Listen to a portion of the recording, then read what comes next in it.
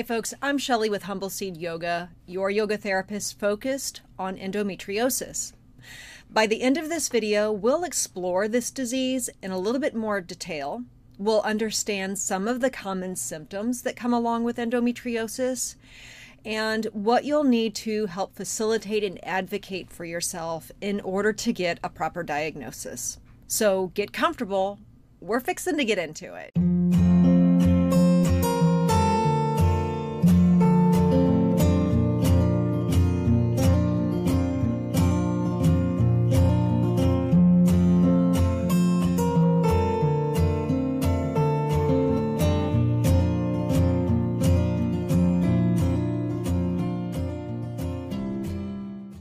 Let's get into it. Endometriosis. It's a disease that has a little bit of a funny name, but certainly not fun to experience. Endometriosis is a disease where tissue similar to the endometrial lining that is found within the uterus is found outside of the uterus, anywhere within the peritoneum, this space within the pelvic cavity and even within the torso. I say that the tissue is similar because it doesn't behave like normal endometrial tissue does within the uterus. This stuff can just really wreak havoc on things that it attaches to.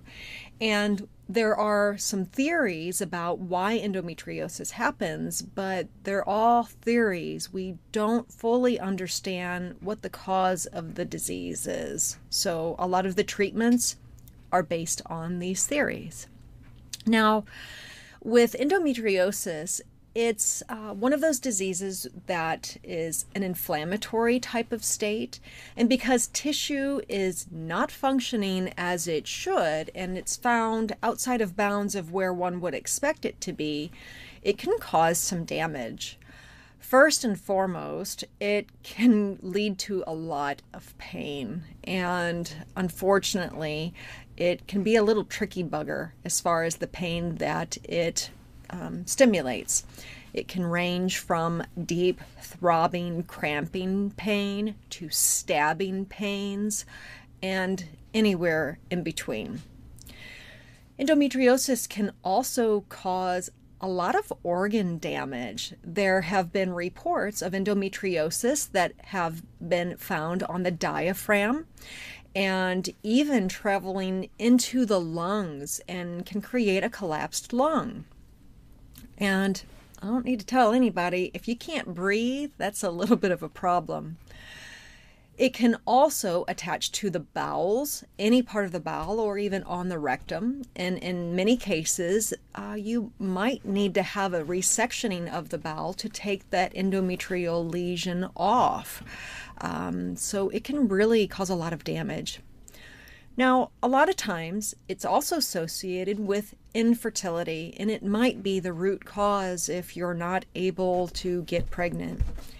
And while endometriosis is often associated as a reproductive disease, this really should be challenged because there's a lot of research that maybe is pointing to perhaps it being an immune system disease.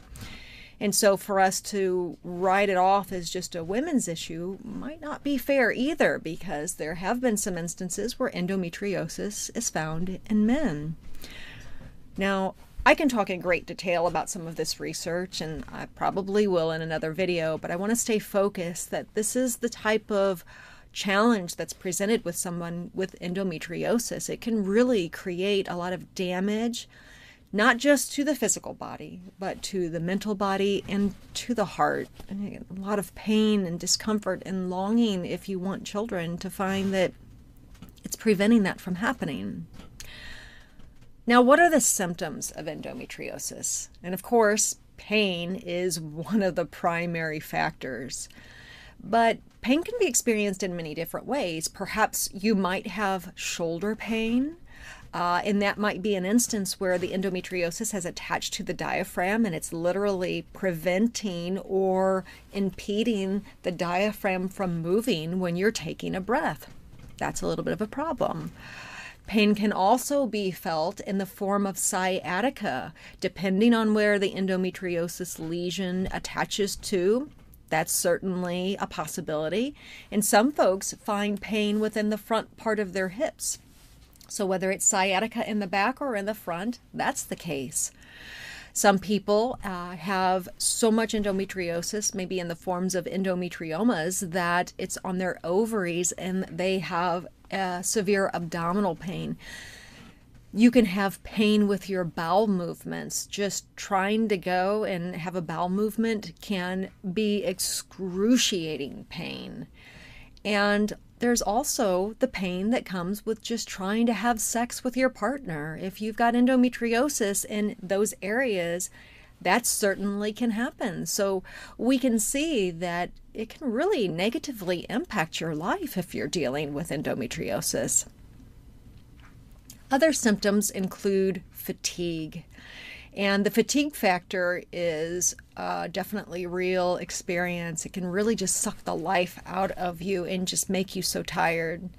You can also have migraines and just a swing in hormones and insomnia. Anytime that there's a pain condition, it can certainly impact sleep and the ability to rest. So the impact of this disease is quite broad and deep. Now, of course, we've talked a little bit about some of the damage that the disease can do and some of the symptoms that are associated with it, but how do you get a diagnosis? Well, that, my friends, requires you to see your doctor to discuss getting a laparoscopic surgery. Currently, that's really the primary way to get a diagnosis, and that in and of itself is just kind of a heavy point as far as I'm concerned, to be having to have a disease that requires a surgery to confirm that it's there. While they say it's minimally invasive surgery, anytime they're poking holes in you and sticking instruments in, kind of feels invasive to me, but it is what it is. Now, you might be wondering, well, can't that be determined through an ultrasound or an MRI? And the research is showing it depends. Now, in the case that you have endometriosis in the form of an endometrioma on your ovary, let's say, then an ultrasound might be able to pick that up. That's totally possible, depending on the size. But it might not pick up other lesions. And for it to potentially show up in an MRI, the nodule has to be a certain size, and MRI may or may not pick it up. That's why a laparoscopic surgery is really the best means of getting the diagnosis, and you have to work with your medical provider on this. They'll literally do a surgery, insert some cameras, and a trained specialist will be able to see whether endometriosis is present. But here again, another challenge with this bugger of a disease. Not all GYNs are trained in being able to identify what endometriosis looks like. It's tricky, guys. Sometimes endometriosis might have dark spots or bloody, and that might be easy to see, but some lesions might be whitish or even a little pink. So having somebody that's highly trained and specialized in this disease is very important. Otherwise, you might be at risk of going through a laparoscopic surgery to try and get a diagnosis, to hear that you don't have it when maybe you do. That's a scary thought. Now, what might arise is some judgment towards our medical professionals, and this just isn't fair, unfortunately. There needs to be so much more research in this disease to educate doctors, way more than the education that they've been given.